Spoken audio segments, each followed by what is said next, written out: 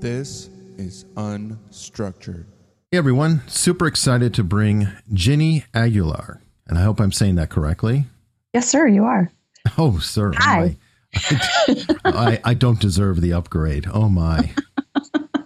I know Ginny from the mixed mental arts community, and she also is a big-time participant in the Unstructured group on Facebook. We're very small but mighty and growing. Hopefully more will join. And Ginny has been on Mixed Mental Arts. She has a podcast of her own, which is, I believe, the Primal Brain podcast. Yes, exactly. It's on iTunes and Stitcher. Okay, excellent. You getting on Android anytime soon too, or? I will attempt to do those techie things soon. Have your assistant work on that. Yeah, I should hand that off. I think she has a book coming out any day too. I do. I think it will come out, let's just say for this podcast by April 10th. By April 10th. Excellent. We'll have to look out for that and definitely update the groups. Yes. Thank you. Now, Ginny is, I think, a particularly intriguing mix of a medical expert and a dedicated mother. And I think you just gave me an upgrade.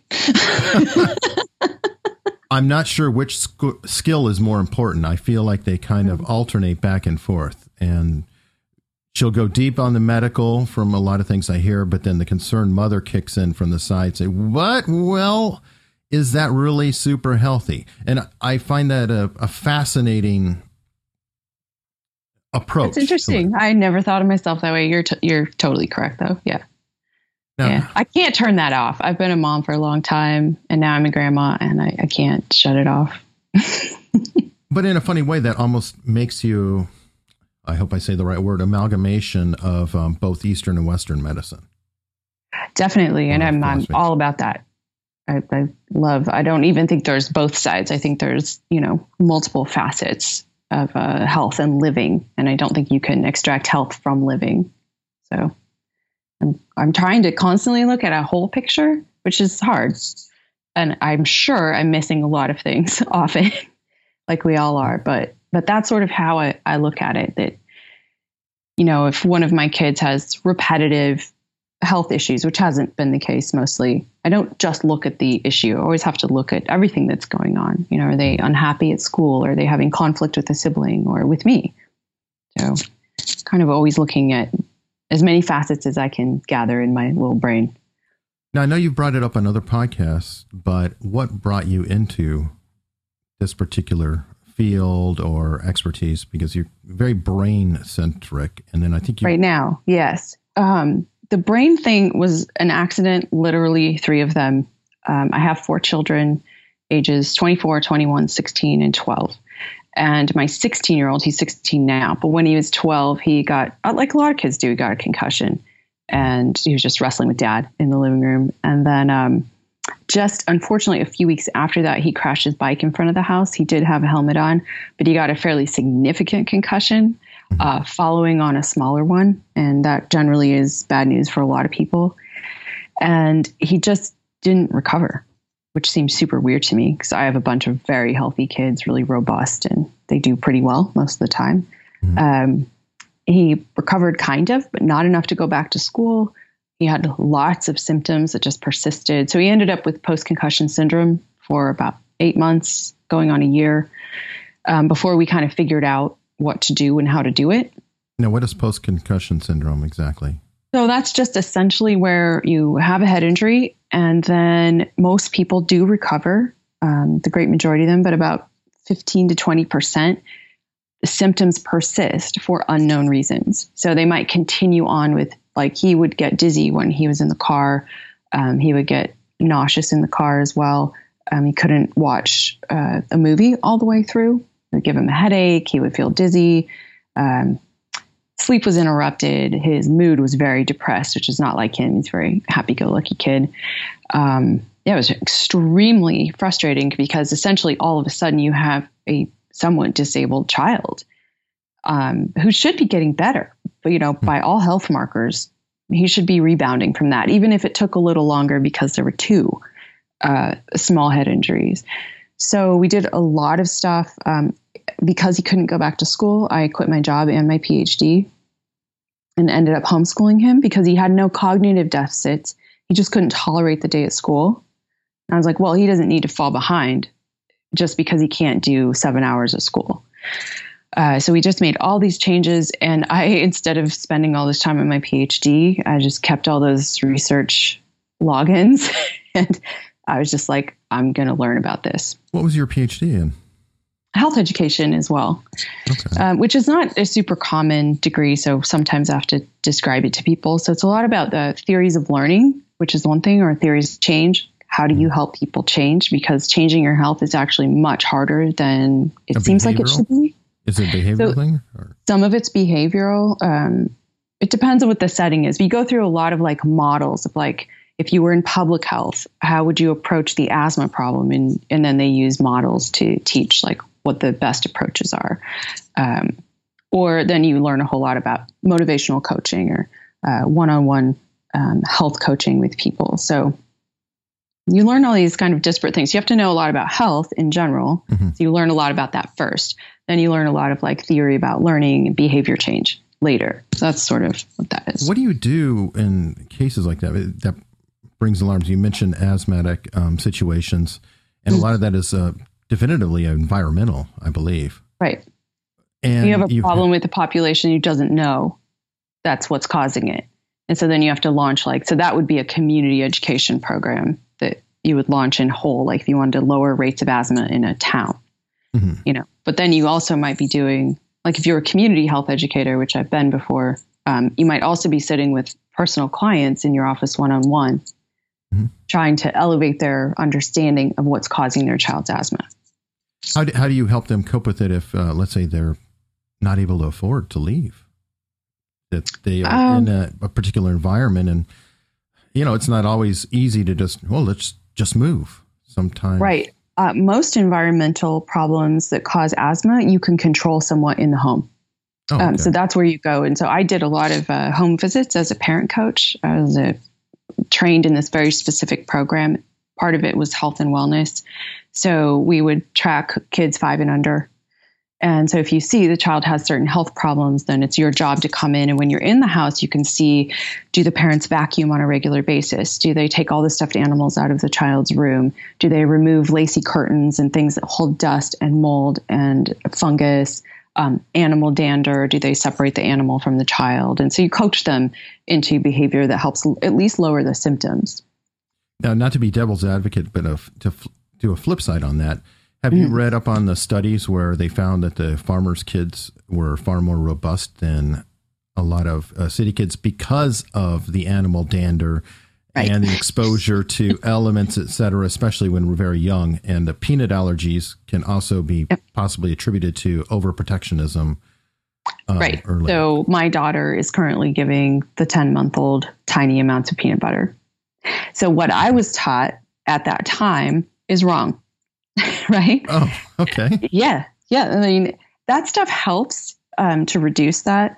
But what really helps, and you can't go back in time. So if you meet a 5-year-old who has this problem, you're not going to go back in time. But for instance, would be one of the number one things if you'd like to lower asthma would be lowering the C-section rate.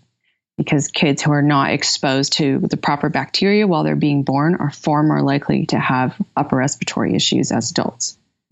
Okay. So bacteria has a tremendous amount to do, and that includes like your environmental exposure. So keeping kids too clean, not letting them play outside, and let their immune system do the small work when they're little, which is, my grandson was just eating dirt at the park yesterday. It's like really getting into it, My daughter was finally like, okay, I really feel like that's enough dirt. It may not be bad for you, but I don't have to look at it. Right. It's a mess. And the thing about what I was learning at that time, and it was very interesting to work with people, in their homes and to be able to help them that way. But it was the same experience I had when I was quite a while ago, a childbirth educator, is that I was always too little, too late, and the wrong information. Mm-hmm. So in some ways I might help patch it up, but I'm far more interested in catching it from the beginning, if possible. Sure. It's not always possible, but teaching people knowledge before they need it is certainly helpful. Right. And I think a lot of things are almost counterintuitive Mm-hmm. in our mind. Like having big, soft, comfy running shoes must be better for you than running barefoot. Oh my. Yeah. So, Yes. I trained for the one and only like big trail race I ever did. And I did it in barefoot shoes, but I trained up to do that. I was going And to my say, feet not right were out. not prepared to do that when I started. But I mean, ever since then, I barely wear any kind of structured shoe at all. And I have much healthier feet for it. Okay. So you were a runner then. I just, it was one of those things like, yeah. So the way I think of running is this: I'm not good at it naturally. I really am not. I'm not fast, or I don't feel awesome when I run generally, but I feel like it's a skill that all humans should have. And so I do practice being able to sprint. I feel like this is something I should be able to do if I want to. And I kind of enjoy sprinting, and I'm not fast, but I can do it. And so mostly that's how I do it. But I was living in Colorado at the time, and I had some other friends. Lots of people trail run in Colorado, mountain states. They love it, long distance running, and they have all these crazy races there. Ironman. And a good enough handful of my friends were like, we have to do this one race, that I was like, I could probably do that if I had enough lead time. Mm-hmm. And so I said yes for some silly reason. Where in Colorado were you? Durango, Colorado. Okay. That's Southwestern Colorado near the Four Corners. okay. So not on the closer front. to Kansas. No, closer to, let's say, 3 hours from Albuquerque. Oh, okay. Only a couple hours to the border of Utah, and not that far into Arizona. So in that very corner, like sort of where the mountains end and the desert starts. That's right. Sorry. Yeah, the San Juan Mountains. That's that area. Okay. A beautiful area of the country. It's very remote. Yeah, I have friends who are in Boulder, and Boulder is the endurance athlete capital of the country at a minimum. It is. Yeah. John, my husband, went to school at University of Colorado Boulder, and we lived in family housing there. So also familiar with that crowd. Very similar crowd, Boulder and Durango. Well, They're like the two liberal communities of Colorado. Mm-hmm. Yeah.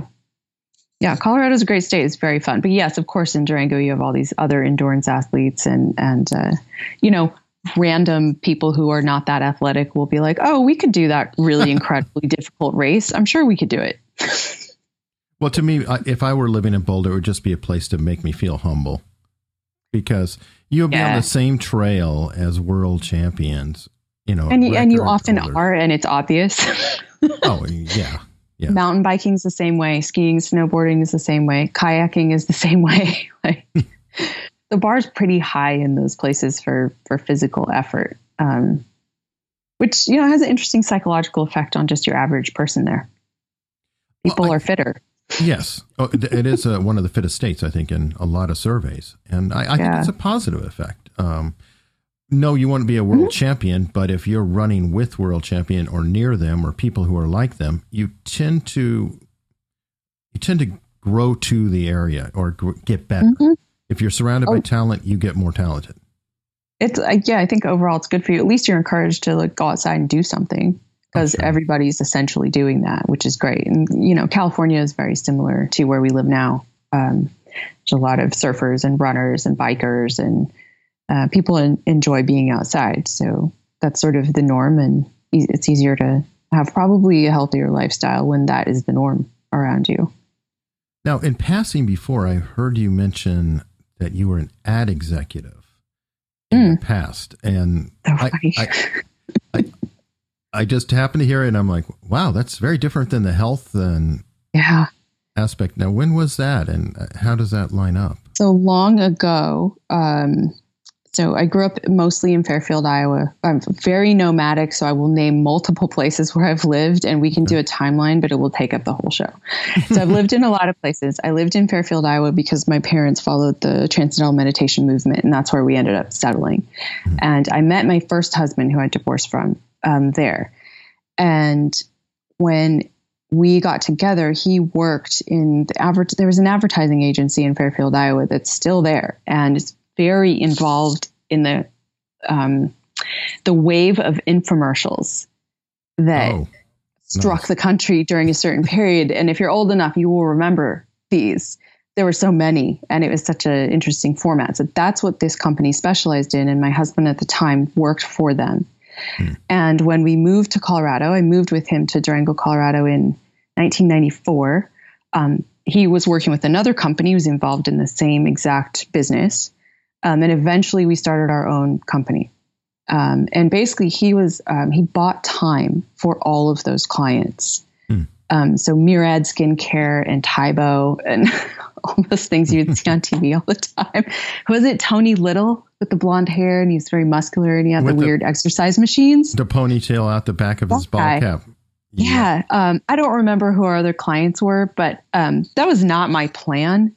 I was essentially like a young mom. And we started this business, and I could do the books and help with this and that. And it's not like buying time on TV, brain surgery. It's mostly just a lot of work. And so, yeah, we ran a small advertising agency that ran a lot of the bigger clients at the time. And then later, I worked as a marketing director for a company that did, when you go in Whole Foods and somebody has samples and you can try it, which is like all the time.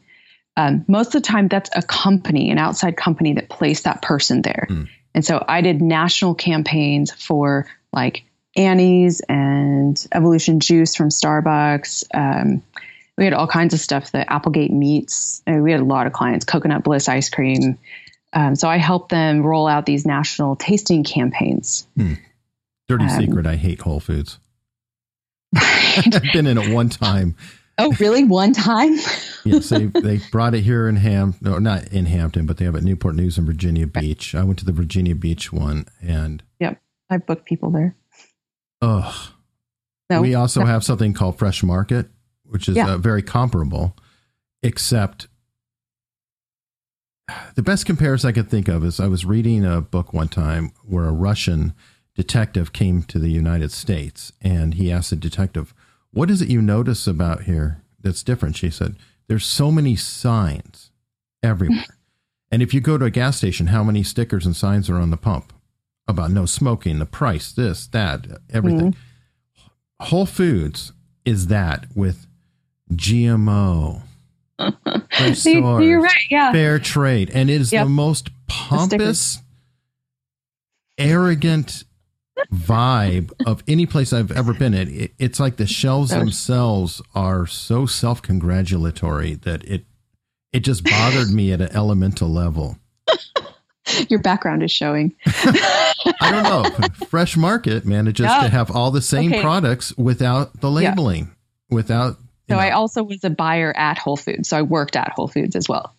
Oops. And I don't hold any great love for them. There's one thing that's interesting about Whole Foods is one of the meetings that you will go to when you are first hired there is one that is, and I apologize for any train noise you hear. There is a train that goes through Carpinteria, and there's no stopping it or making it quiet.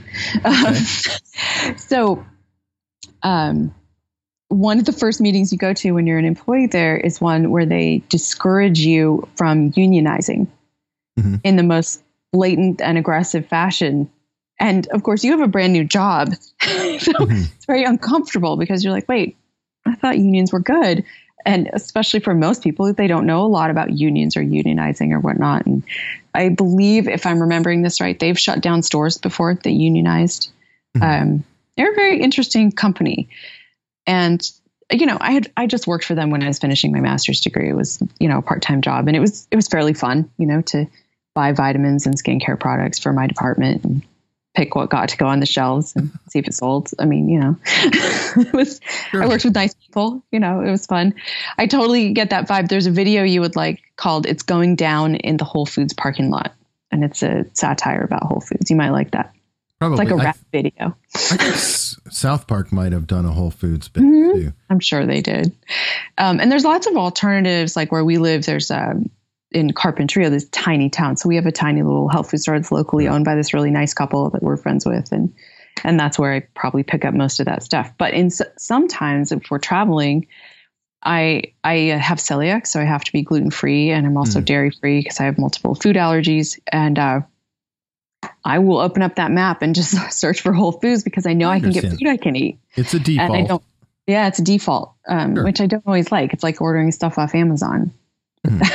You know, I could try harder. There's probably something I'm else. guilty of that too. I'm getting very concerned about Amazon, who, by the way, bought Whole Foods. Right. And how they're kind of slowly taking over the world. And meanwhile, I have a couple of buttons at the house that are just so easy to press. Oh, I haven't gone that far.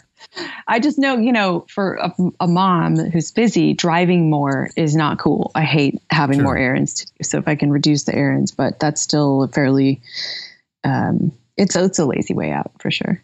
Yeah, well, I don't open another browser window. So how lazy is that? I know, there are other places that'll match and beat them, but it's just such an easy default. So I totally understand. So that's how I got into marketing, advertising, work in that field. And I went from sort of the infomercial stuff. And then after my divorce, I was a buyer at Whole Foods and then worked for this other company doing these national marketing campaigns. And, you know, I like that. I used a lot of these products. I was familiar with this whole, you know, section of business, and it was fairly fun to help people roll out a new product, but definitely didn't hold much meaning for me as a person whatsoever. You know, it's essentially a job, and I'm not very fond of jobs. So, okay.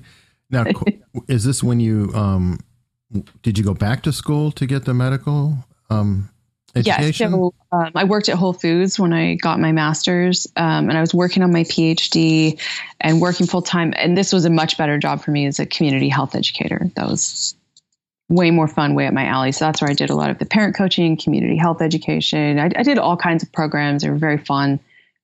Really involved in the community, lots of teaching and learning myself, which I also like. I'm always game for learning more stuff. Yeah. So that's sort of where that went. And that was once I became a community health educator, I made a commitment I would not go back to being involved in advertising or marketing unless it was for my own stuff. Well, ironically, wouldn't the two be complementary? If you're trying to sell or promote a lifestyle or a behavior. Definitely helpful to know those things. I mean, it doesn't hurt. I still am probably not doing like 80% of the things I know I ought to for my own work. That's more a matter of time than anything. Yeah. I have limited time to devote to the things because I still homeschool my two youngest kids. So that cuts into my time that I can work. Is it humility too, slightly, in the sense that it's easy to trumpet somebody else, but maybe you get a little shy about trumpeting. Hey, look at me, look at me. I hate doing that. I don't like it at all. It's very uncomfortable, and I actually am a fairly introverted person, so it's doubly uncomfortable. Even if I know, I have to remind myself that what I have to give to people, whether it's a book or the podcast or this or that it will help them. Mm-hmm. I have to remind myself of that. Then it's just not, or there's no randomness to what I'm doing. That so in the end, if I'm helping somebody, I feel like it's worth the effort of being like, hey, look at me for a minute. You know? We're probably similar in that. Then is it a case where if you are playing a role or performing a task or a job, you feel confident in doing that versus just walking up to somebody as, hi, I'm me? Oh, that's a great question. And yes, totally. Yeah. In fact, if you tell, I don't really get nerves doing public speaking, which is very odd. Mm-hmm.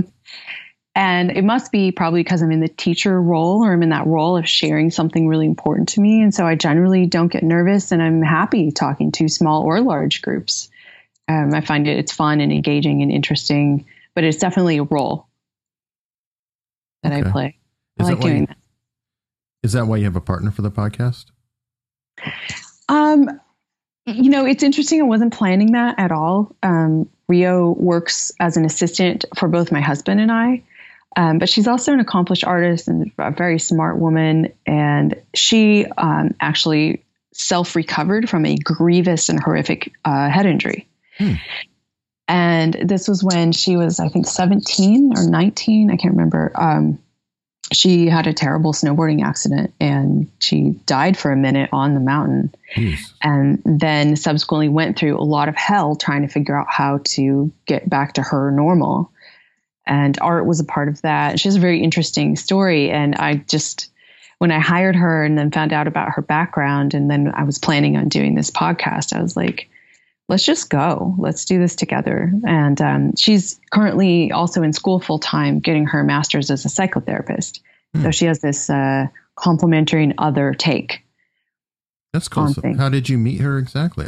Did you just hire her and then learn all that about her, or did you? I hired her because one of my questions when I was interviewing people was, "What's the most difficult experience you've been through, and what did you do about it?" And that was her answer. And I hired her sight unseen. I was actually traveling when I did the phone interview, and I said, "You're hired.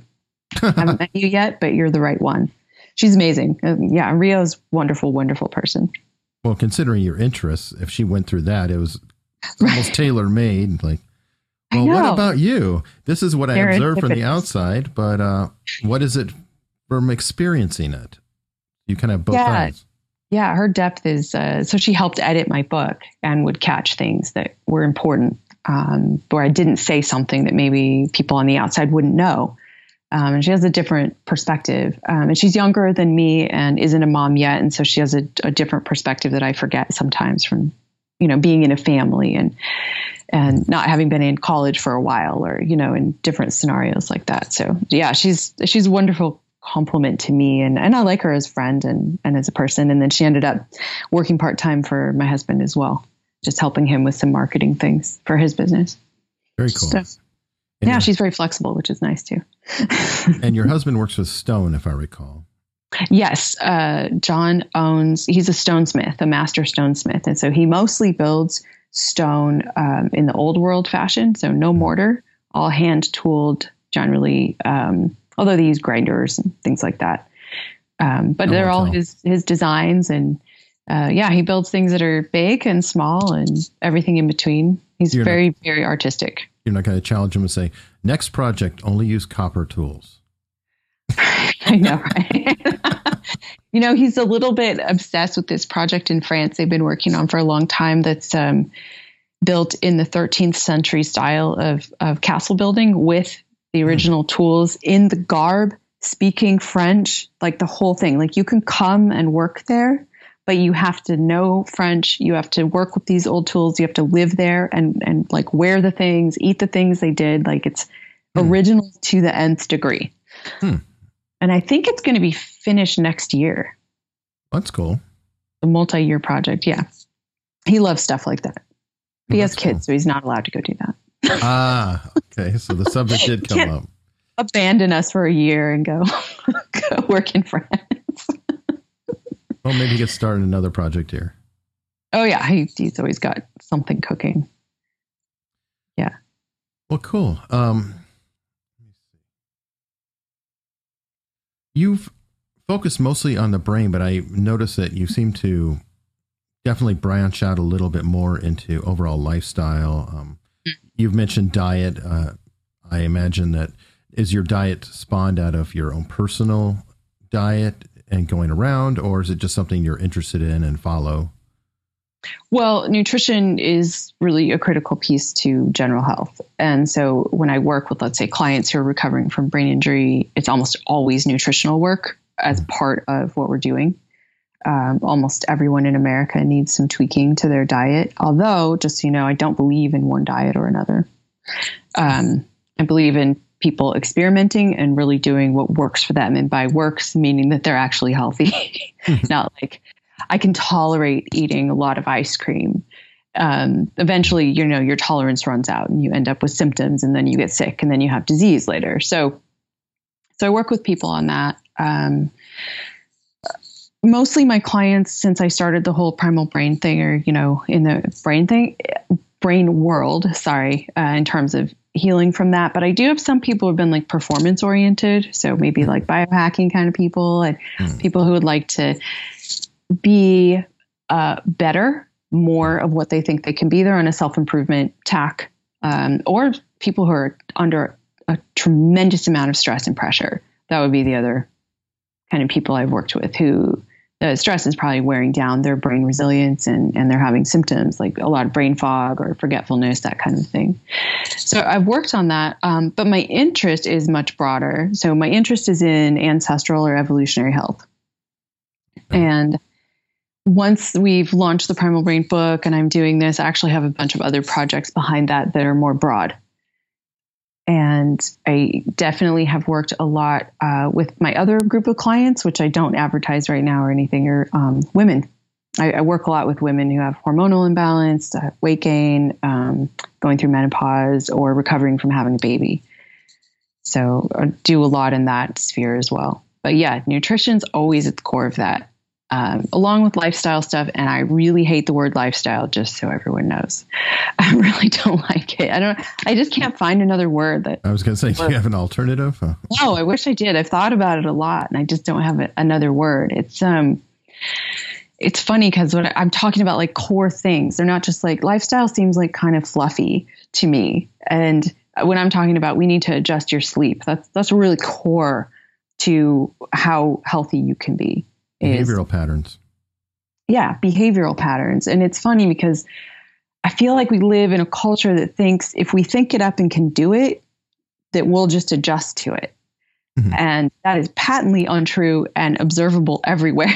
But people still believe that. So they believe that because they can access the internet 24/7 and binge on movies until 2 a.m, that somehow they'll just adapt to that kind of lifestyle shift. And so I've talked to certain clients that have like that kind of a bad habit, let's say. And I'm like, well, you need to really get back to following a circadian rhythm to the best of your ability. Mm-hmm. And they're like, I don't even know what that is.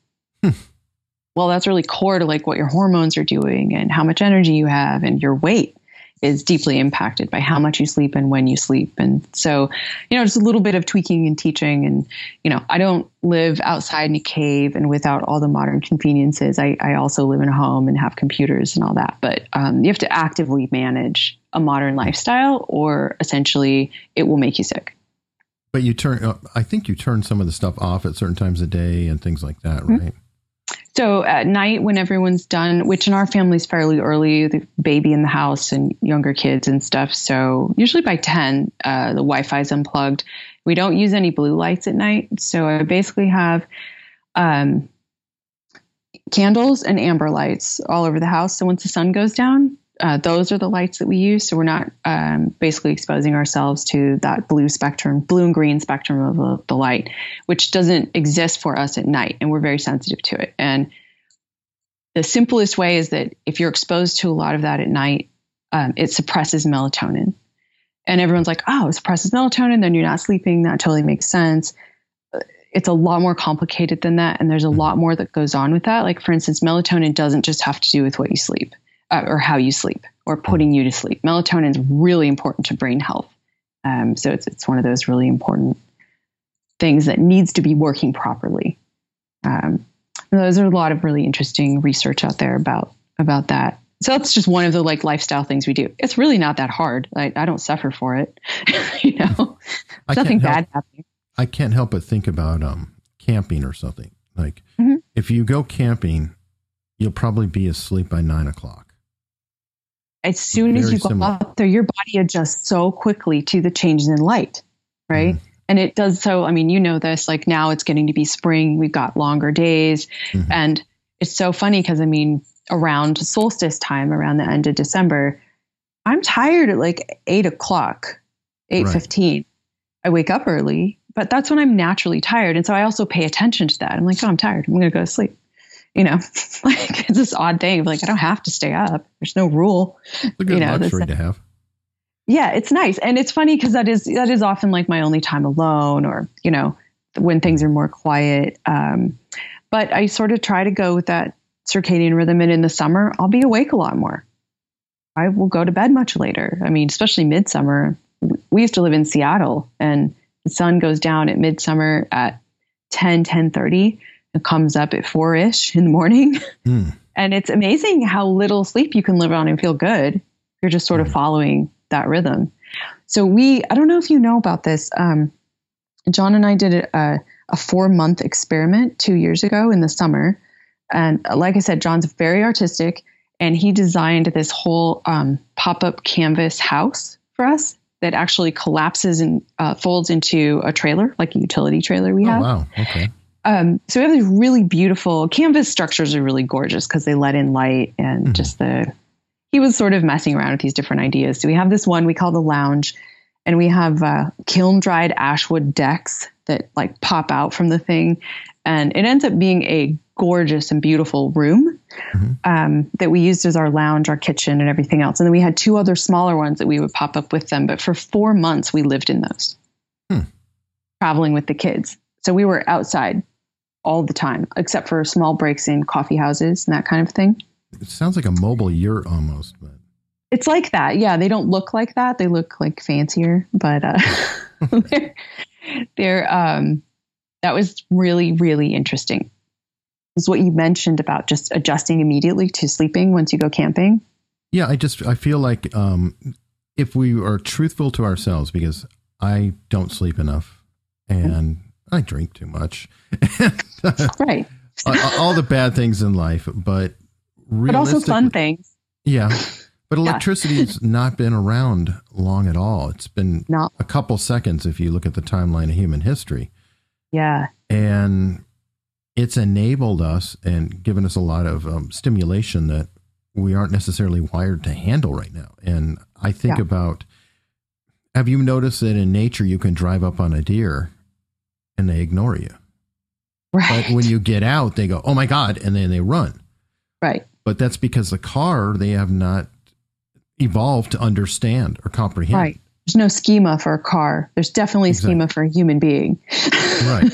So human. So I kind of feel like we're sort of in that same boat, but we think we're too clever to acknowledge that we're actually genetically stupid.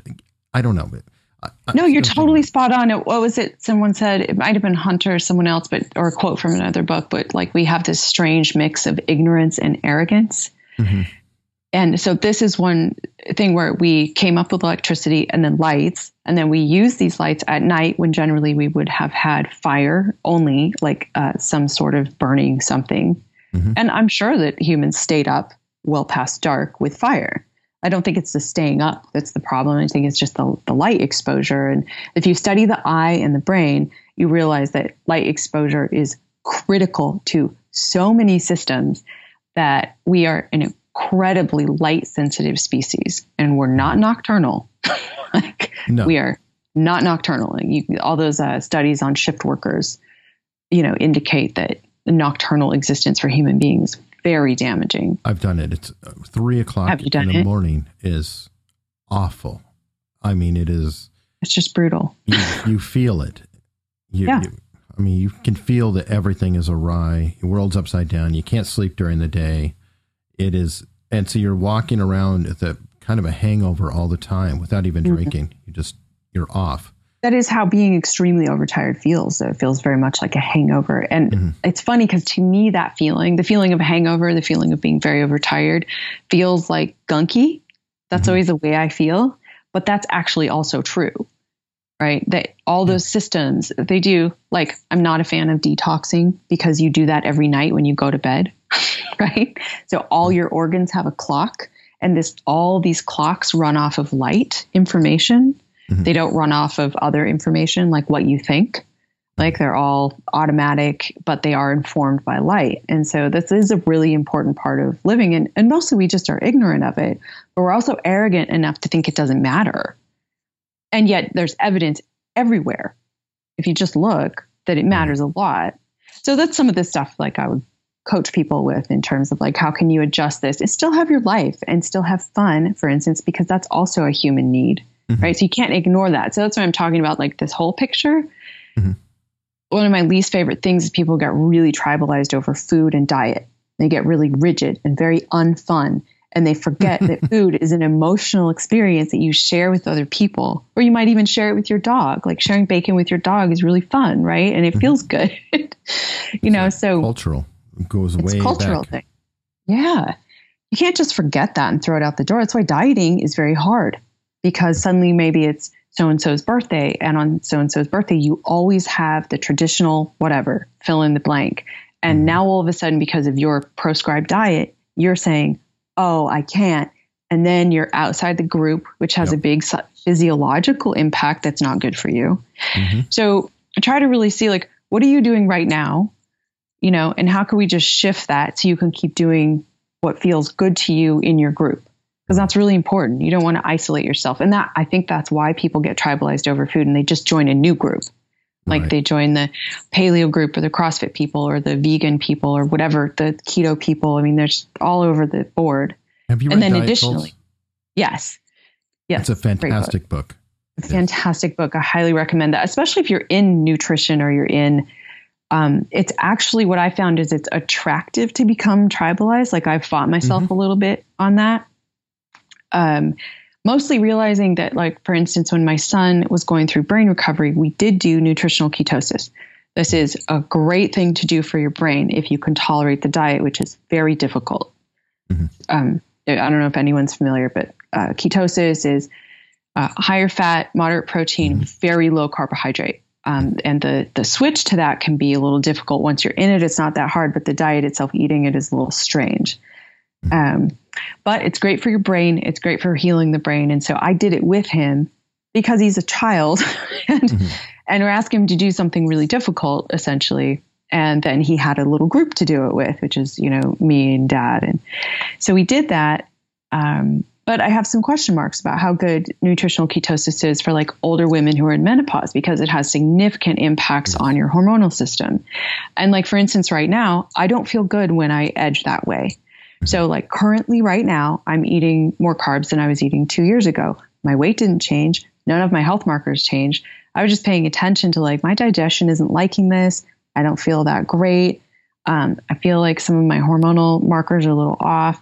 So I just adjusted and I feel better and I'm not worrying about it. I'm into the endurance world, and that is very huge amongst some in the ultra runner community, some in the Ironman community. Ironically, not the winners, but I've read a couple of things. I think Outside Magazine has done a little bit of a couple of articles on this in the endurance world, and, like, these people who've gone through, you know, this adaptation to fat burning, and then seeing if, but it seems like it takes a longer period of time to adapt and then make gains in their performance. Well, if they do, all endurance athletes on the pointed end are fat burners. Of course they are. If you really get to it. And the Kenyans, I'll always bring them up because they're top performers. So you have to look at them and say, what are they? Well, they eat an extremely high carb diet. They're traditional food, and it is a dietary tradition they've had for thousands of years. So it fits them, it fits their profile, and it's natural and good for them. But they're all fat burners. Yeah. Their well, heart your rate, body everything. Ideally should be able to flip-flop, and it does every night if you're healthy, between being in a state of ketosis and being in a state of burning sugars, burning glucose. Right. And, like, your brain has receptors for both ketones that are produced in the liver and end up in the brain as energy instead of glucose, or glucose that has receptors for both. And ideally, it seems like you should just be metabolically flexible, right? It shouldn't kill you to go without carbs for a week or a day or whatever. You should be all right, which is also the intermittent fasting sort of is maybe an in-between, like not going all the way into nutritional ketosis, but testing your body's metabolic flexibility by fasting sometimes. Well, I think also great for the brain. I personally think a lot of our issues is being American. We have too many choices and too many options, so we can pick all the bad ones. At the same time. Overwhelmed by choices and abundance, which is a little odd. Which is why intermittent fasting is great for Americans, because maybe you don't have to adhere to a certain diet, but you sort of give yourself that metabolic flexibility on a certain day. And a lot of people have plenty of willpower to do that. And they also find out when they try to do a fast, they're not metabolically flexible. Like, they get sick and they feel terrible, and you should be able to flip back and forth. And I think that's a sign of a body that's probably fairly flexible and healthy. Sure. It depends on what you're doing. Like, I'm really glad you brought up the ketonic diet in women, because that has come up in the endurance world. That there's some women who have gotten very, very messed up. I bet. You know, the those CrossFit two things diets, together. Yeah, that a lot of these very meat-oriented, paleo oriented diets that are huge in the CrossFit world and things like that, there are some problems that especially women seem to have with them. I had, I would say, a small handful of female clients who were sort of into that culture. And call it a culture because that's what it is, but who had a lot of autoimmune stuff going on and had not considered that it's like that you adopt this culture. And so obviously the diet must be fine because that's part of the culture. Instead of like going, how do I feel? Oh, well, now all of a sudden I have eczema. Why do I have eczema all over? Something's wrong. You know, and then looking at diet and lifestyle and that kind of a thing to balance it. Like my husband has the body and the physicality and the energy to do these like crazy workouts. Like he loves throwing a boulder down a hill, and the workout, the only workout is getting that thing back up the hill. Sometimes the workout is 30 minutes. Sometimes it's 2 hours. This is something he does with his little crew sometimes. Other times they'll have, odd things like a giant tire, but instead of doing tire flipping, which he thinks is lame, they have to carry it somewhere like far away, or he has like giant logs and they'll have to, as a team, work that log somewhere. Was he a SEAL? What was that? Was he a SEAL? No, he was in the Marines. Okay. That log training makes me think SEAL. It's a major I think that's core common component. But he likes to do stuff like that. He has the body physicality, energy, is a very tough, thick, wide body. And I can do some of that stuff for fun sometimes, but it doesn't fit me very well. I don't feel that great. I get injuries easier than he does. I'm a strong person. I have good endurance. I'm fit. There's all those things that are true about me, but like that kind of workout doesn't work for me. So I don't go to CrossFit. It looks fun. And some of those moves I do at home on my own. I have kettlebells. We have all the workout equipment here. So I do a lot of that stuff, but I do it at my own pace. I do it. Yeah. That's the key, is just like, I know me. Mm-hmm. CrossFit is awesome for a variety of exercises. My issue with it is it's competitive exercising. I'm so glad you said that. That's the reason I don't go. It's not the moves. I can do those, but I cannot be in an environment where I'm going to hurt myself because I feel like I have to somehow be better than the person next to me. And I will tell you a really short story about a CrossFit gym in Seattle. And I was there observing a class that John was in because we had to go somewhere right after. And so it's a short class. I'll just hang out and then we'll go. And in the class were 2 pregnant women, which is fine. Except for this. The one was a little over 4 months, and it came to part of the workout where they were doing scorpions. And I don't know if people are familiar with these. You lay on the floor on your stomach and you bend your legs so your feet are up. And then you roll to one side and let your foot touch on the back side of your back. So imagine being in sort of pregnant? And she's over 4 months pregnant and doing this. The other pregnant woman was extremely pregnant, like almost due. She did not do the scorpions, but she had 2 torn Achilles tendons and was still working out. And I asked John, I said, what are you doing here? I said, this is horrifying, what's happening here. It's probably illegal. And these 2 women are crazy. They've lost it with this culture and forgot that they're women, they're pregnant. The woman who's pregnant, both of them you have this hormone called relaxin, that helps all of not just your muscles, but your ligaments and tendons loosen. So when you have the baby, your pelvis actually moves. Right. The whole thing kind of breaks apart a little bit and moves and makes room. So imagine doing those types of exercises while you have this hormone going through, loosening everything up. So your structure is sort of not as solid. It was nuts. And that might have been the first time I really thought about like culture, behavior, health. Yeah, and I was like, okay, hold on. They're doing that because they believe this is a good thing to do, but patently it's not in the physical world. Right. But in their mind and in this culture, this is ideal. Oh, yeah. Crazy. I think it goes well with an exercise bulimia. That's true. Yeah. And we probably have a lot of that. The over exercising and then, social media sort of pushes the over concern about how you're supposed to look or or looking a certain way. I Did mean, you I run feel. today? If it's not on Strava, you didn't. Oh, wow. Yeah. So then constantly monitoring yourself and having to share that monitoring with other people. Mm-hmm. Like I do yoga and I go to a yoga studio, but I rarely post about my yoga or what I'm doing Mm-hmm. or what happened in class or check in. I don't also check in there because Right. that's my business. I do yoga for me mostly. Well, and it can sometimes feel a little pretentious too. Like, Yeah. If I run a marathon or a big race, I'm pretty happy about it. I'll post it. I just did that. Be proud of yourself. But I And don't. the people who love you want to see that. Right. But just that. They don't need to know about every run I have. I run multiple times a week, and it's on Strava, it's on Garmin. So my friends who are runners, who have their runs on Garmin and Strava, things like that, they all see it. But you're in a club, sort of That's like, a right? You're in contract. the group. Right. Yeah, That's what we do here. We share runs. exactly. But I don't really want to see it on Facebook.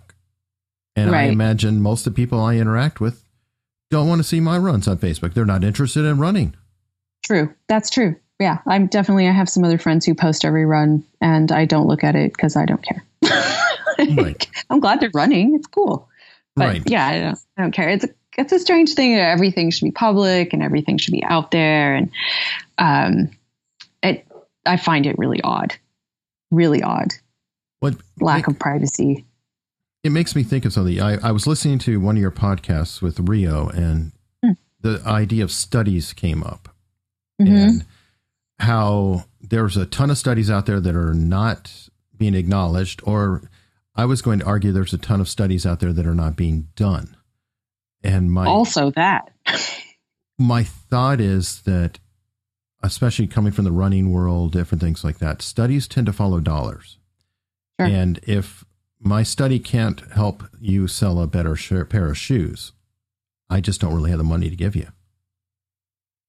It's a terrible oversight of, I don't know, allowing the free market or commercial enterprise to dictate important things is probably in some ways a mistake. Although I don't know another alternative that makes sense. Right. I'm somewhat anti-authority in many, many ways. And so any authoritative body, I sort of am skeptical about because they probably are a club and a culture, and they have certain things they believe and they don't believe. And I don't know how you're supposed to override that all the time in order to have some kind of clarity. I don't know if it's an override or if it could be an additive. To me, it's how to figure out a way to get the other study in comparatively. So yes, go ahead and run a good study. I know that you're trying to make a better shoe. I don't begrudge you that. Right. I know you want to profit. Okay. And if you make a really good shoe, I might buy it. But totally, do I need a shoe? Is there anybody doing that study? And do you even need a shoe? You won't make any money on that study. I'm sorry. Therein lies the problem. But I feel like there are a lot of things that we're not exposed to simply because there's not a profit that's motivation. It's such a good point. So, I mean, one of the things I think about is like fennel, the little seeds, fennel seeds, we use them to cook with whatever. They're great medicine. So fennel can help you if you're a nursing mom, can help increase your milk supply.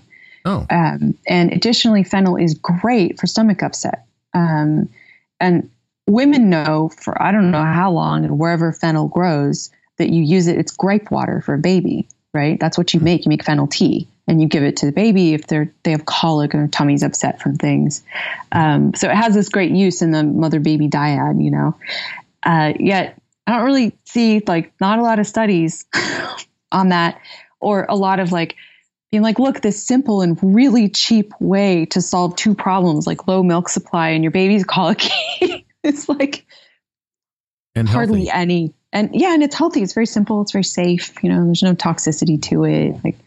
It's one of those things, who's ever going to study that? No one cares because there's no money behind it, or very little money. There's the company Mother Love and they make fennel tea and they sell it as a remedy like that. So they obviously make a little money off of that, but just sharing anecdotal evidence, which I will say to me is evidence. So that's how how I got into all the brain stuff actually was. I didn't start I started doing a little bit of research, but I didn't know what to research, really. I was a little bit stumped on that.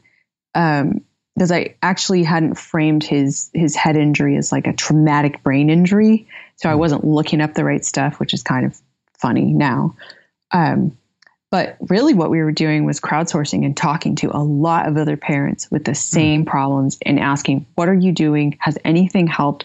What helped this? What helped that? And, there were forums and email groups and that kind of thing, and just started gathering information and then sharing things we did that we thought were somewhat helpful. And again, it's that whole anecdotal evidence where, I had my son at some of the, premier children's hospitals where they have a concussion clinic and was told to take him to physical therapy. There's no nutritional intervention. And a physical therapist was like helping him with his balance because his balance perception was off for a little bit of time. But essentially almost no help at all. Like, well, you're just going to have to wait it out. And this could be his new normal. And I was like, I don't think so. So I'm going to keep on my journey and figure this out. I was just like, that's unacceptable behavior from you. So go away. Well, doctors don't really study nutrition all that much, do they? No, unless they specialize in that or they take an interest themselves in it. I do understand now that some of the children's clinics, especially that have a concussion clinic for kids, do have nutritionists on staff, and they are starting to bring the intervention of nutritional ketosis over to head injury from like the seizure clinic, cool. which is where all that research happened anyway, and how they found out this is good for the brain. So that's starting to happen. Of course, doctors learn more, systems change, due to pressure. But I remember talking to the last pediatrician I probably brought my son to about this problem, which was a while ago. And he was a younger, really nice doctor. And he said, clearly, you know more about brain injury and nutrition than I do. And he was just like, just keep on. Keep going where you're going. Yeah. I've read, and again, it's different studies or anecdotal, that getting a young doctor not too far in their career will probably lead to a better health outcome. I haven't read that, but it wouldn't surprise me. You need, in my experience, and of course, big family, we've seen a lot of doctors for all kinds of different stuff. Emergency room people, regular pediatricians, specialists in different this and that. Anecdotally, you're right about that. Younger doctor, not too far out. They still are in the research, looking at stuff. They are a little bit fresher, had an education that's closer to the newer research. A little more scared. Right. It's a little more, that's true. Emotionally motivated to help you. Or a really old doctor, right? They've just seen so much stuff. Right. You can't throw them off is the one thing. They're confident and they anecdotally on the ground know what works. And they're not swayed by like, oh, you read some stuff or you have an opinion about this. That's fine. It's your child. They're respectful because they know they're not going to talk you out of it. So they don't really want to get into a head-to-head thing with you, but they'll tell you, okay, I've done 80 of these surgeries and this is my experience. Or I'm not experiencing that, never was, don't want to mess with it. I'll send you to so-and-so because they don't care. That's good too. Yeah. Yeah. It's very interesting that interacting with the medical world and slowly realizing, not fast enough, slowly realizing that their field of study is narrow. And that's okay. Like, I don't fault them for it. They have a field of study I haven't done. So when I walk in an emergency room, I'm always really thrilled that those people studied what they studied, do what they do, and that they're there. It's amazing. But that's their scope, is this narrow space. Right. And that, my scope is knowing my kids and knowing the little I do about health. And then I will be respectful and listen and then try to make my own determination about what makes sense. Unless it's a true emergency, in which case I'm just like, yep, I'm going to sit right here and watch you do your work and stay out of the way. Western medicine, I think, is far better at triage. Oh, it's amazing. I mean, if you've ever been in a real emergency and watched those people work, it's absolutely astonishing in the best way possible. It's a matter I have a lot of respect for that. Matter of blending the two, which is helpful. Now, you've been participating a whole lot in the unstructured Facebook group, which is awesome. I'm really thrilled to have. Well, have thank you. there. I'm thrilled to be there. What topics have kind of struck your fancy recently? I know as of this recording, free will just came up and seems to be getting a lot of traction. I had the most unhelpful reaction to that. Does it matter? And what could you do about it? If it was there or not there, I don't know. That's not very philosophical of me. I'm sure. It's kind of if there is no free will, then what's the point? I think that's sort of where you're going on that. And I don't know. I've read the analogy personally that it's sort of like a chess game. You have hundreds, thousands of options, but you're still within the constrained rules. So I would think of it more that way, because we live, not lived because I haven't died yet. We live in a closed biological system, and that has rules. Yeah, that's very true, right? And so if we're just finding out a lot about the microbiome, right, and how influential it is even on your personality. Yep. So how much free will is put into that? Or like you see, I have multiple children and lots of friends with children, and now I have a grandchild, and my grandchild cracks me up because he's a completely new and unique human being, and no one in the family has a personality like him. And he's not very old. He hasn't done a whole lot to make his personality to be who he is. Like, it's the temperament he's born with. And I like watching him and thinking about the conglomeration of the microbiome and the genes and this odd thing that's happening to make this person, and he probably doesn't have a lot of free will right now, I would say, in terms of like, he's already showing signs of being a very energetic and somewhat defiant little person. Seems to come very naturally to him from whatever conglomeration of things that he has within him. Right. And it'll be interesting to see how that plays out. Right. And who he grafts onto and who is an influence, or what his environment is, where he's raised. So all these things are factors that'll influence. You can't change the larger game. The larger game is bacteria influence all of your health, including how your brain is operating, which is going to impact who you are and who you think you are and what you think you can do.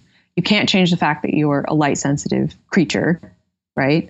Or that you need to have food every day, or like simple things like that. There are rules. You don't get to change them. No, but you can go into a sealed room and block the windows.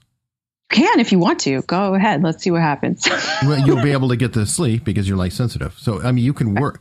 You can work within the parameters. Rules. Oh yeah, for sure. You can work that, and people do it all the time. You see them adjusting, trying to adjust. I see people in the office I used to work in when I was a community health educator. They gave me my desk in my area, and I was like, I'm definitely not sitting at a desk. And so I just ghetto jankily made like this an ability for my desk to be somewhat flexible. So I could stand up if I wanted to, sit down if I wanted to, or take it outside because we had an outside area too. And it was within 2 weeks of starting to work there that 3 other employees who worked there felt like they had permission because I had taken. That's cool. It's my desk. I do what I want. And they built themselves like a thing. And they're like, so glad you did that. I had thought about it and I wasn't sure if it'd be okay. And like that kind of thing. And so we were playing within these parameters of, we have to do our job. Could we still be a little healthier for moving a little more, being in different positions throughout the day, spending a little more time outside, giving ourselves some flexibility because we're creatures that like to move and need to move. So you're a believer in it's easier to ask forgiveness than permission. 100%. Yeah, I don't know if that's really always worked for me, but I just don't ask for permission on much. That's for sure. I tend to just do things if I feel like they need to be done. Well, cool. And I probably, from what I've heard from my parents, I've been that way the whole time. That's awesome. Whatever bacteria are running my brain, they like to just do their own thing. Well, don't they all? Right. What other subjects have come up of recent that have? There were some interesting topics in Unstructured about, the gun thing is hot and heavy right now. Of course, a lot of discourse everywhere about that. Most of it being extremely divisive and falling into the very predictable bifurcated arguments that fall to the left and to the right. And I've found that so interesting because even from the youth, those kids who are, in this culture where these things are happening in their schools, which is horrible for them. I was very surprised. It's not a question of what's going on where we live in a culture where we want to kill people and have higher rates of violence or so much depression and such high rates of suicide, which are much higher than rates of like gun violence. That including gun isn't violence. That a question that should follow more, including gun violence. Yes. And I feel like that's a more important question than, to me, to the way I think of things. Should we have sane gun laws? Yeah. I don't know what those look like. I'm not an expert in that. And I really don't know. I don't know what the solution would be. It seems kind of silly that people should be walking around with automatic weapons who are just hanging around. Oops. That seems... So your feeling is that perhaps there's more to it than just the gun itself. Whichever way people feel about guns, right? It's possible that there's more going on here. Like, why do people want to kill each other? What is causing the instability? I know a lot of things have come up. Like, there is more than one way to kill people, including trucks, as they're showing in Paris and New York, right, and things like that. So there's a definite concern over what it is that's causing that rage. What causes that type of follow through on that type of thinking in a human being, which, it's going to be multi-causal. It's just like, what causes autism and is not going to be one thing. It's going to be multiple things if we can even narrow those down, to these things. I feel certain that it's multi-causal. We have enough factors in our culture that are not healthy or not positive that it would be almost easy to start to look at these different lines.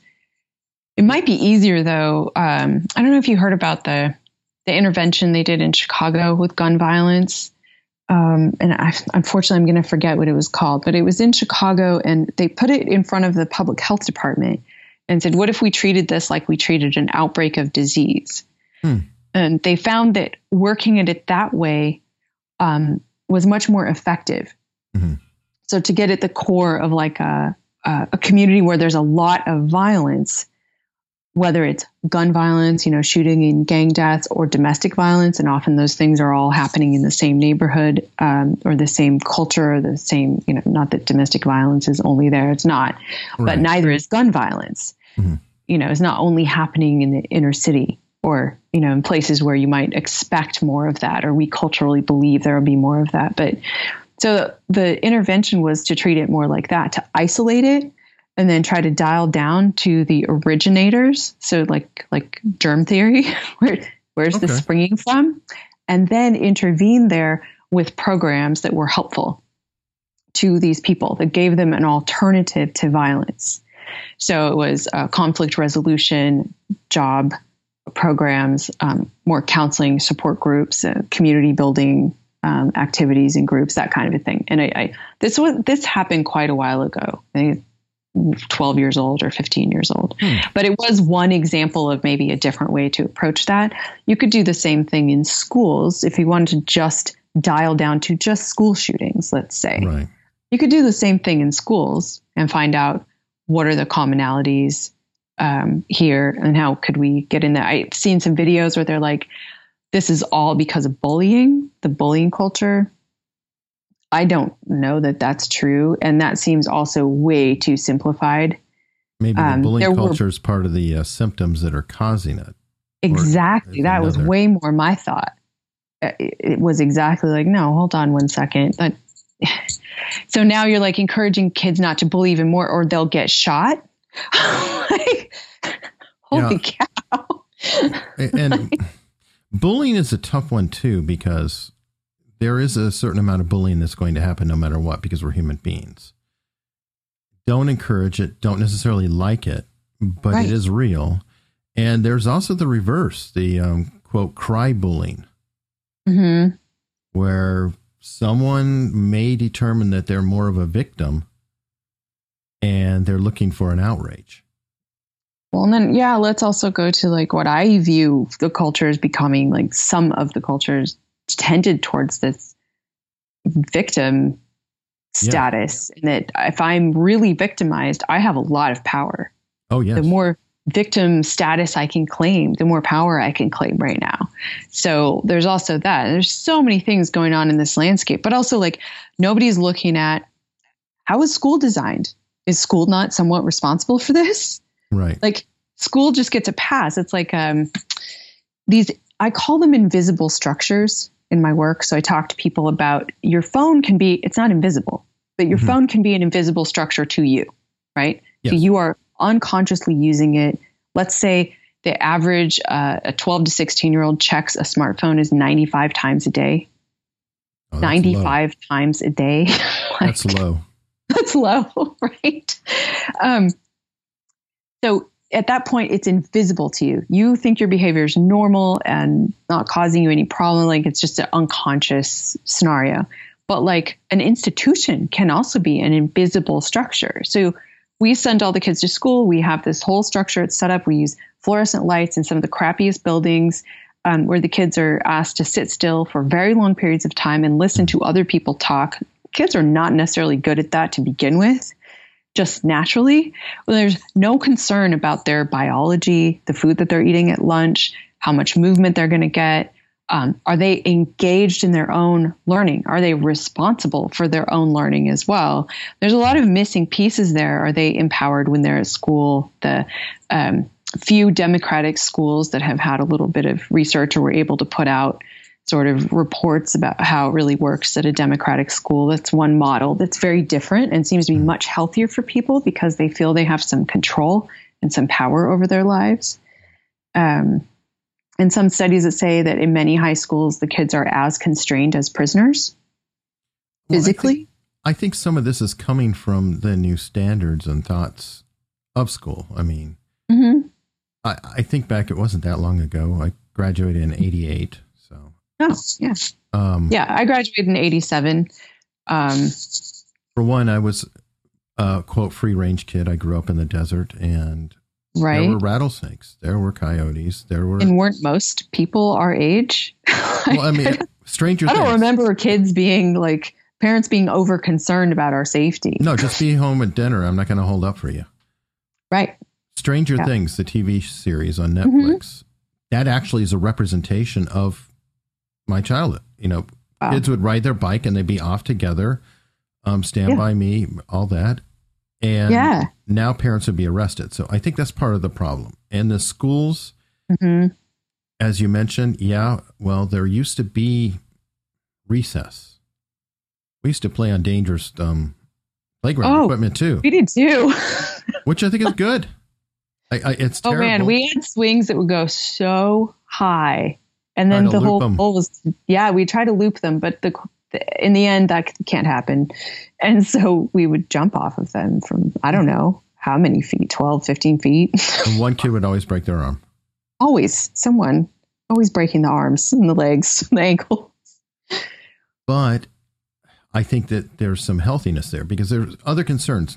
Not only are we missing that sense of danger, which is very important, but now there are kids who they don't want to get a driver's license, which is anathema to me because at 16, there was nothing more important in life than getting a driver's license because that was freedom. Freedom. I was just going to say, so there's this word and obviously it's overused and abused and has lost a lot of meaning. But my concern is that this generation doesn't understand even what freedom would feel like or why it would be important. Right. They have Facebook. They can talk to their friends through a video chat. They don't have to leave the house. They have dangerous chauffeurs. Outside. Right. And they have chauffeurs via their parents to take them wherever they want to go. So why learn? And I fear that boredom has gone away because there's too many things to interact with. I mean, oh God, just walking around the desert, kicking a rock around because you're bored and throwing a rock at something or a ball. And hitting the wall, all of these things. Yeah, we wandered through the forest behind my house on Bainbridge Island, just looking for something. I don't know what, sometimes it was salamanders, or we found like an old treehouse somebody used to have, or, it was always something. So is it possible that some of this is stymieing the development of the kids and creating an isolation?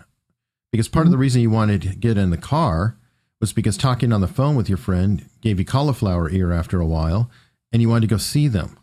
And it wasn't satisfying. Yeah. It's not satisfying. It's not physically satisfying. You're missing that really important, physical interaction and touching. And like you see teens, especially when we were traveling in some other countries, and I would see teens hanging around, and I kept showing the boys because it's so not American. These teens have their arms around each other, and they're kind of hanging around in like a dog pile in the park. And the sheer amount of touching that they were doing was so nothing that you see here. And kids are actively dissuaded from touching each other and being physically close. And now there's rules about not hugging, and this fearful thing about humans touching each other, which is also a crazy insanity. Isolation is not good for human beings. And this feeling that you've somehow made up for it. And I know too many parents, I know how they feel, is like their kid is physically safe in the room gaming and talking to their friends. Right. Where they are. So I worked with this parent coach. She trained me a long time ago. And she said this sentence that really threw me off. At first, I was like, what? And she said, from conception, you are at odds with your child. And I was like, what? Come on, that makes no sense. Why? Like, I was very opposed to her saying this. And she said, well, you both have different jobs in the world. Your job as a parent, and you can hardly stop your biology from wanting to do this, is to protect that child, make sure that they live, at the very least that they survive, at the very most that they're thriving, right? That's your job. And you can't turn that off. There's no button in there to turn that off. It is hard. But what's the child's job?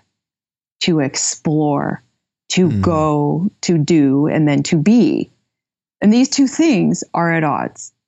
Now, it doesn't mean you're always at odds, but especially when it comes to the developing adult, this is where you see that boom, boom, play out. And I was very happy to see my 16-year-old just got done with all his driver's ed, the live driving courses, and now he's doing his 50 hours of driving before he can get his license in May. And he has his permit every time we walk to the car. He's got his permit out and he grabs the keys from me. And I mean, this is in, LA traffic, fog, driving rain. He's like, nope, I'm driving all of it. Let's just see how I do. And he's become a great driver. He's doing a really good job. But it was also a relief to see he wants the freedom. He wants to go do the things on his own by himself. And I also let them free range. So we live in a small town, but they basically are like, they do parkour and different things. They grab their cameras, do whatever. And they're like, we're going to go parkour here, do that or whatever. And they walk out the door most times with no cell phone. Cool. Because between the two of them, they only own one flip phone. So how do we get back to that? I mean, it's great that you're in your family, you're setting an example, but as a society, I mean, we have some real structural problems that have been built around it. And you mentioned the smartphone. Yeah. I've had this theory that the most important events of the 21st century were 9/11 and the iPhone. I could totally see that. Yeah. People don't realize, we have the whole thing of what was life before Kennedy? What was life after Kennedy? What was life before 9/11? With the airplanes, all the airports and stuff. What was life after 9/11? What was life before the iPhone? And by that, I'm including Android and everything that followed, but it was the iPhone the whole thing that brought that in. And what is there's significant changes. I haven't posted it yet, but I recorded a podcast. So, where we live in Southern California, we were the ones who had the biggest wildfire in California history, the Thomas Fire, came within 1.5 miles, 2 miles of our house. How'd that help the weed smell? Oh, yeah, it was much better. What was amazing was that sometimes you could smell both. Oh, Um, then shortly after that, which is very typical for wildfire burned areas, we had a huge mudslide that killed 29 people in a very small area. And that was also just a couple miles from our house. And then we've had significant, every time it rains a significant amount, everyone gets evacuated because they don't know what hill will slide next or where or when. It is extremely stressful, stressful. It's one of the most, like, I've never been in an area where there's so much natural disasters that were so impactful directly to me. Now, I did not lose anyone, and I didn't lose my house. And it was still impactful in an emotional, psychological way. So I recorded with Rio. She lives here as well, just up the hill. So she was trapped in a different area than I was during all of this. So we recorded something about the catastrophe, which was that we didn't have any services here for a period of days. And we were also blocked off. We only have the 101 is the only way in and out of our area. So we butt up against some pretty tall mountains for the California coast. And then there's the 101, and that's about it, and the ocean. So when those were both blocked off by fire and then by slides, because the big mudslide that killed people wasn't the only one. And then we had no services. And so we had this small town and no one had internet. And some of the cell towers had made it through, but were kind of janky. So like I had one bar of service where some people had no service at all. For, I think it was 3.5 or 4 days, that was our town. And we were hanging around town and I was just laughing. I'm like, this is what it was like. This is what it was like before the iPhone. And so I can say almost everyone in the town noticed immediately this huge shift in behavior, which is that everyone was out of their houses. Everyone, all the kids, all the parents, everyone's outside. And I was really surprised that these people are normally inside. That's crazy. And then like if you were in the coffee house, everyone's talking. Right. They're hanging around, drinking coffee, talking. At every single restaurant, every single place. No one had their head down. There was nothing to look at. The only way you got information was through other people. And like the most important person in the room was the guy who just got a ride from his friend, the fireman, who was at the mudslide site because he could tell you what was going on. Right. And it was the most interesting experiment besides living in our canvas getup for 4 months. Was just this few days. And afterwards, there were many people in the community who said, let's continue to talk to each other and say hello and interact. And what I found is the community is a little more fluid that way. So when you go to the coffee house, it's not like you're annoying anyone if you interrupt them and say, hey, how's it going today? You know, what'd you hear about da da da da da? And there's a little more social cohesion. Super interesting. But it was, to me, I was just like, oh, we're in the 80s again. This is great. So and a year from now, they'll get over it and be back to normal. Because it's so compelling and so addictive and so invisible and yet so visible. It's kind of a mess. I mean, yeah, it's spread like a disease in a way. And I think it was designed that way. I think that wasn't a mistake. I mean, not to the extent, I'm sure, but it seems like recently on CBS, they did this family with 4 kids, a 48-hour test where they gave them no limits. And they had all this stuff, games, iPads, cell phones, etc. And then they had the crew and then people tracking. The kids had no limits at all. The oldest child spent 46 of 48 hours on the screens. Mostly gameplay, right? And then it went down from there to the younger kids, but it was still like significant chunk of time. Like they had zero capability of controlling. Well, you and I are in a unique spot to where we're neither fish nor fowl. We don't fit in exactly because our formative years were pre-internet, pre-iPhone. And by pre-internet, the internet actually was around in the 60s. I mean, the World Wide Web. And that did not come into prominence until after Y2K, really. Right. Yeah, I remember that. So honestly, from our 20s to early 30s, yeah, there were cell phones, but they were flip phones or they're candy bar phones. And, it wasn't that big of a deal. It was just, oh, good, I don't have to go to a payphone. That's true. That's very true. Yeah. Only kids texted because nobody could do that stupid language of the triple D. And even seeing a text would just make me angry. Right. I forgot about that. So we saw the life beforehand, but a lot of the kids, God, I sound old, but a lot of the generation behind us has always been exposed to the internet, and some have been always exposed to a smartphone. Yeah. Yeah. And I would say that's unfortunate. Like, there's a lot of ways to learn and gather information. So like, I make my kids tell me, okay, we're in the library, don't use a computer and go find out X, Y, and Z. So that what if for some reason, like those few days, you still want to do your paper, but the internet's not available to you? Or when we were traveling, we didn't always buy into the Wi-Fi or whatever. Like, so then how do you gather information if you don't have access to that? You can still get information, so how do you do that? And I wanted them to have some old world skills, If you could find a library at the card catalog, good luck. No, but, I worked in a library. That was one of my first jobs. And so I taught them, like, if you have a general idea of what these numbers mean on the side of this book, you can find things in the category that you're looking for. And so I taught them how to use the library or how to ask people. And the other thing they do is they apprentice with people. So Aiden has been apprenticing at a blacksmith shop. He's apprenticed in a climbing gym.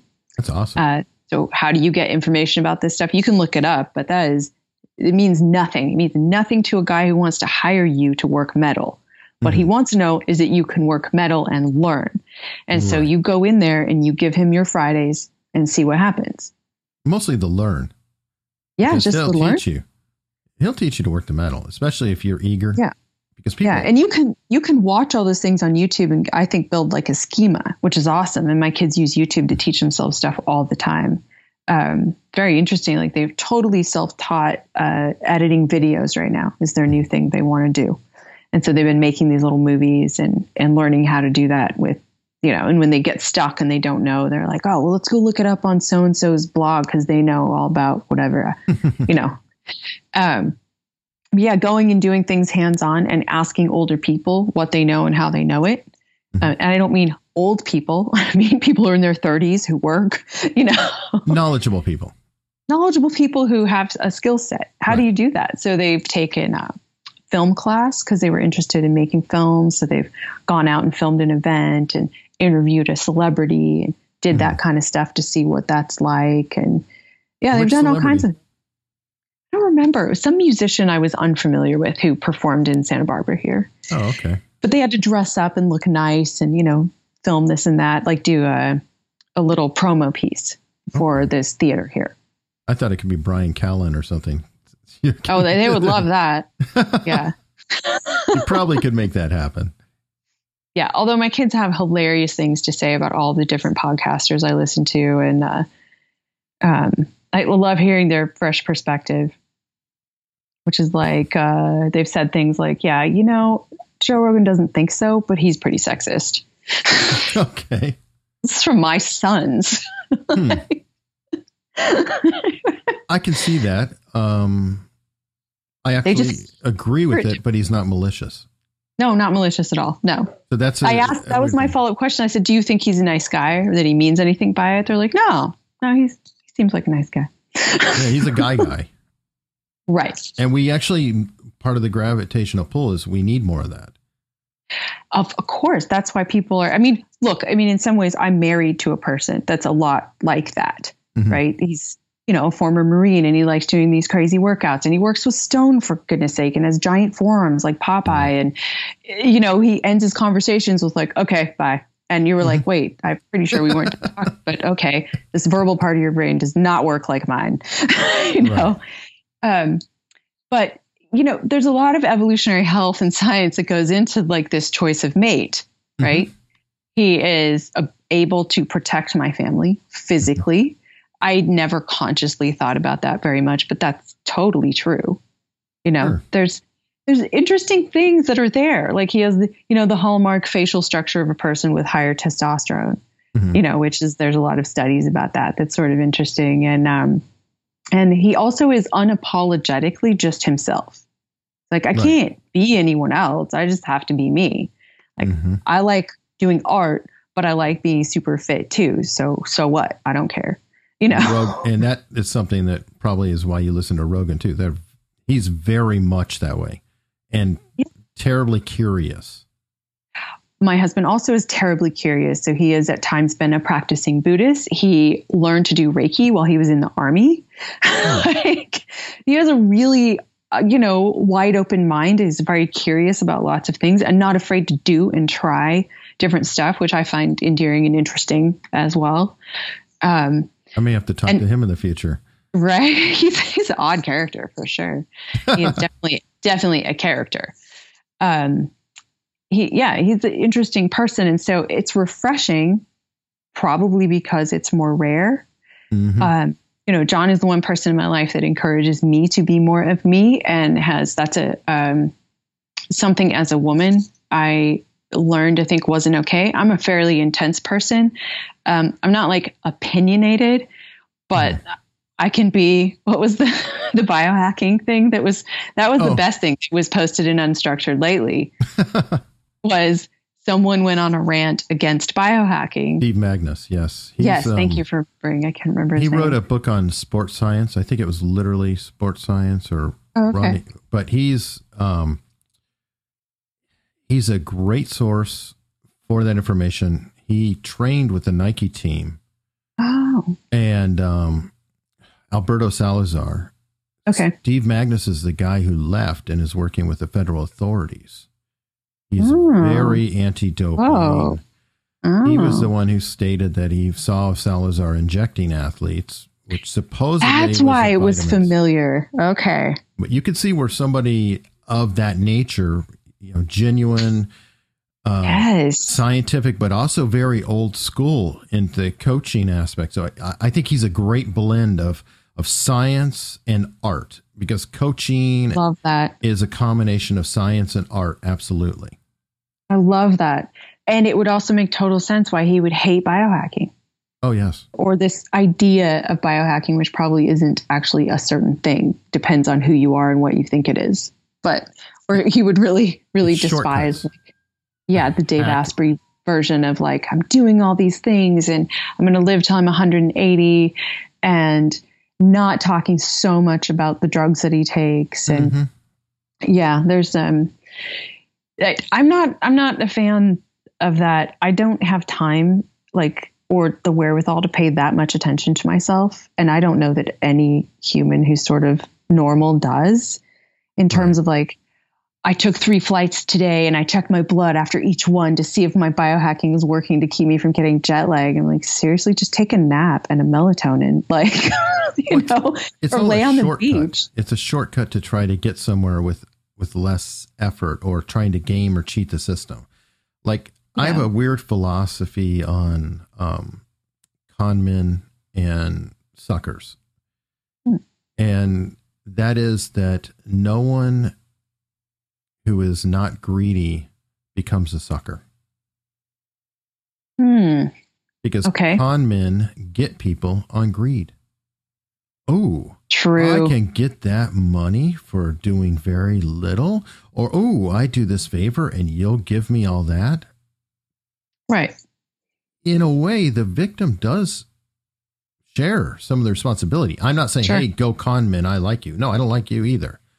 Right. I see what you're saying. I think that's totally true. And, there's this appeal to people who want to, understandably, there's some people who are like, they want a shortcut to better health, and doesn't everybody, right? Want it to be more effortless or whatever. I just don't think self-monitoring all the time is a shortcut. It's extremely time consuming and expensive. And my problem with the whole biohacking, it's not accessible for most people. No. So I'm always like the lazy way first or the least intervention first. That's sort of my take on things. Like if you start to have problems with your sleep, do the easiest stuff first, like Sleep. black out your room, right? Stop using electronics 30 minutes at the minimum before you go to bed, an hour if you're more disciplined. But like just try a couple things and see what happens, right? Or read a for book. some people, read a book instead of watching something, which is how I generally go to sleep each night. I love reading. That's when I do most of my reading. And we've developed that sort of a family habit. Everybody does that. But there's also this thing, like, to be honest, like biohacking is a lot of dudes, a lot. Sure. And because I'm in sort of that environment, so I see a lot of the social media posts and stuff, and there's a lot of like, look at me, I've got blue blockers on and I'm super ripped. And I'm like, great. I get to see you again without a shirt on. Super. There's that. There's that. I mean, it's a little bit like I'm very special. Look at me. There's a significance. I'm part of this special tribe. It's meeting some of those human needs. People are paying attention to me. I'm important now to this group and I'm teaching them that. I'm smarter than you. I'm much smarter than you. That's a lot of it. There's quite a few people in that group that it's just, that's your thing. But for me, it's like, go outside more, eat food that's food, sleep when you're supposed to sleep, like when you're tired. Don't overwork yourself. Try to have good relationships and get rid of the relationships that are bad for you. Right there, you solved a lot of health problems. Right there, even if you didn't quit smoking. Do those things first. True. Yeah. I mean, it was that, you know about the Rosetto study? The Italy transplants. Yeah, I listened to your podcast, so I cheated. Yeah, exactly. So that's a great example, or why people could have like high smoking rates in Bosnia, but lower rates of heart disease or whatever. And that's not true everywhere. Like every culture has their problems. Go and share the story real quick because it's too okay. So the Rosetto study is where they did a longitudinal study. These were Rosetto, Pennsylvania. So it started off as a small town, a little village, and it was mostly transplants from the same town, Rosetto, Italy. Mm-hmm. They all came sort of not all at once, but they all came. And so they already had this cohesion in this culture that was Italian. And they sort of just transplanted it into Pennsylvania and they just kept it up. These people drank a lot, smoked a lot, didn't eat at the time what was considered any kind of healthy diet, or having lots of cheese and lots of meat and that kind of stuff. And this longitudinal study showed that, I think the initial study was that they had 0 incidents of heart attacks or heart disease during the first initial period they looked at them, compared to, so this is the same age people, men and women, in this town, compared to a town that was nearby, which had your typical American rate of heart disease. So then they studied them for even longer to see what was going on, and determined that it was their culture, their very cohesive culture, where they really took care of each other and had strong ties and relationships and felt they could depend on each other. It was this Italian culture they brought with them that was health protective, above and beyond their smoking rates, what they ate, the stress they encountered, because they were immigrants. They encountered tremendous stressors. I had one question on that. Yeah. What was their actual diet? Was it an American diet, or was it their traditional Italian diet? It was their traditional Italian diet, which they were able to stick to. But as time went on, they became more Americanized, and then their rates of disease went up. Okay. Well, so along diet, with it. So the culturally appropriate diet, like Matt Fitzgerald talks about in diet cults, could have been a factor. Oh, definitely probably was part of the factor. But at the time, and I think it was still enough of a big discrepancy in terms of their diet wasn't super Americanized, but it wasn't healthy either, quote unquote, at the time. So they were saying they were smoking and drinking more than their American counterparts were, and that they were eating, cheeses and meats and breads, which essentially was the American diet also at the time. And at the time, convenience foods really didn't exist. Right. So that couldn't have been a difference. Right. And I would have to go deeper into that to see what was the difference later. Please check on that, because I just think that might be a good question. Factor. But as you enter the 50s, convenience foods enter the picture. Okay. Not on a huge scale, but on a scale that was popular. So that could have been a factor too. But yeah, I'd have to dig into it to know exactly. But there's just, for me, it's more like, so I wouldn't call it biohacking. In fact, when I work with people, I call it bio-alignment. You just align yourself with life. Life is a certain thing, like we were talking about before. It has rules. You know, there are some rules. You're not going to break them. Like evolution determined these things before you got here. And so if you follow just a couple of the basic rules, like you need to feel safe in your community or like within your small, tight-knit group, that's really important. So if you're in a domestic violence situation, you are quickly eroding your health. And you do have to do something about that if you would like to live a long time and be healthy and feel good. Like that's the other thing is like you're supposed to feel good. Right. You're supposed to have fun, which is why you like to drink beer, right? Like I drink wine. I want to have fun too. We all need to have fun. You know, that's part of the needs as well.